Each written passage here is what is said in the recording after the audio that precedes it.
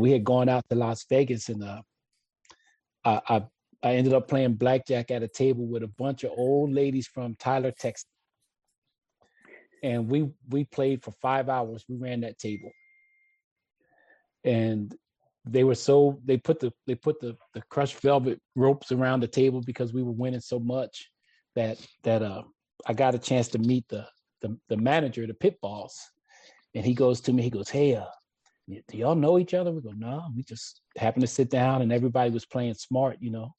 And we were running them so much that they were changing out the cards, and every 15 minutes they were changing out the dealers trying to beat us. And this one old lady, she was ordering Jack Daniels.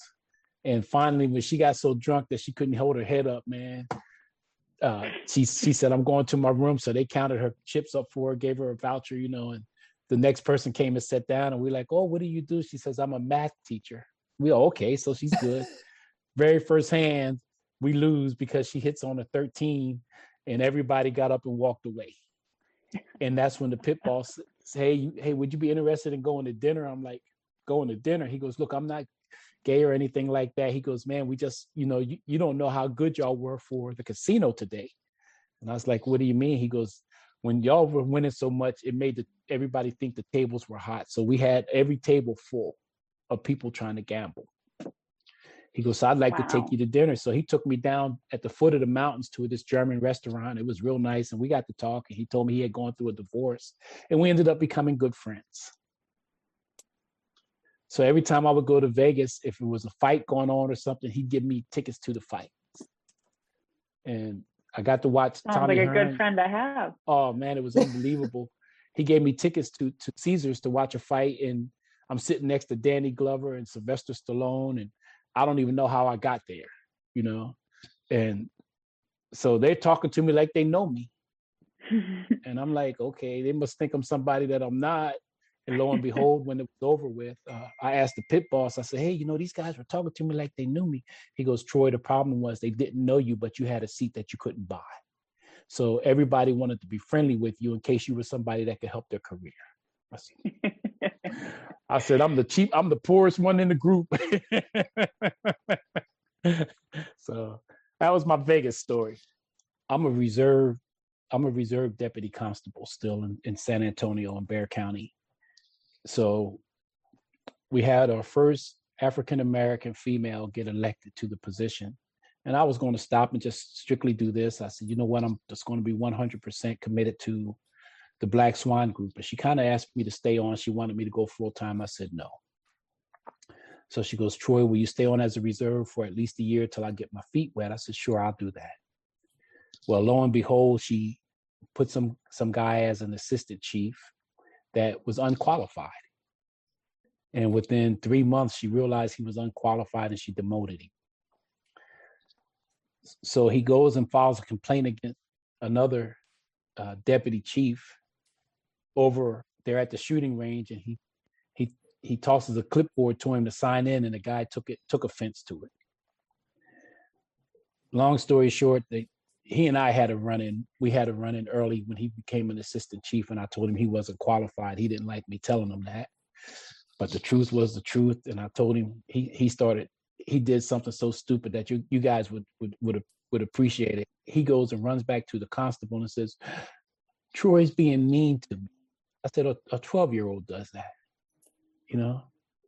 He sends out nasty emails and then says, if anybody has an issue or a problem with it, to reach out to me. So I reached out to him.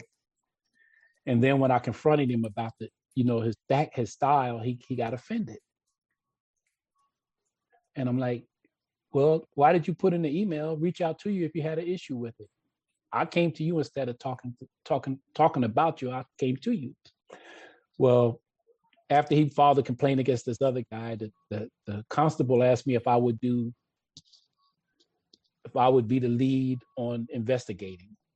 So I called him in on Friday, sat him down, we videotaped everything, and I used the skills on him.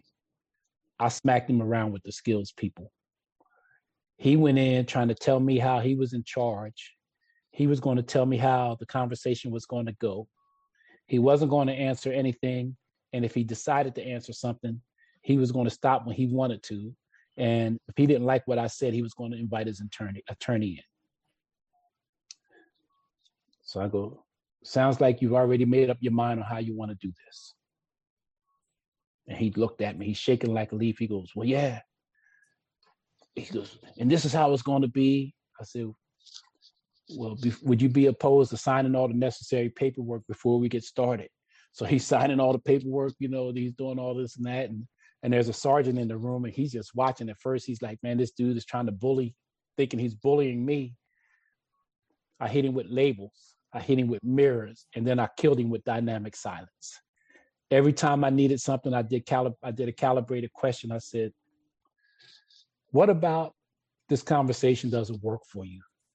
He goes, well, the chief deputy, and he threw the thing, and I'm not going to talk about it. So I got quiet.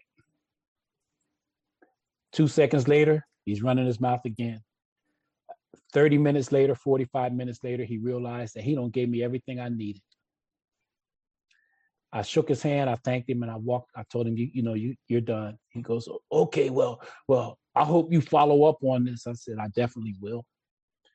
And the sergeant was like, what did you just do? I go, what? He goes, he told everybody he wasn't going to talk to you. And I said, I let him say what he had to say. He's assertive.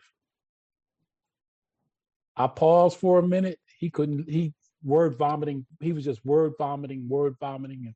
And they got a chance to look at the video and everybody realized that his behavior didn't fit the situation.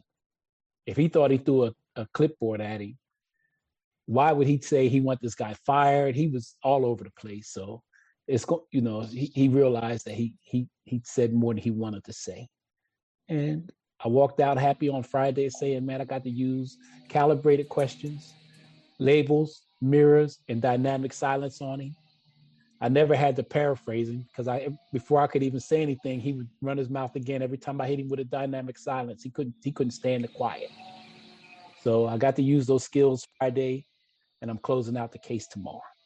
Remember, you don't get in life what's fair, you get what you negotiate. If you want to become a better negotiator, click the link in the description below. My question may be, I don't know, a little bit premature because my closing rate has increased using the techniques. But previously, I'm getting a lot of people saying, yes, I'm interested. Yes, we're going to do the deal. They're going to my funnel as the deal's done.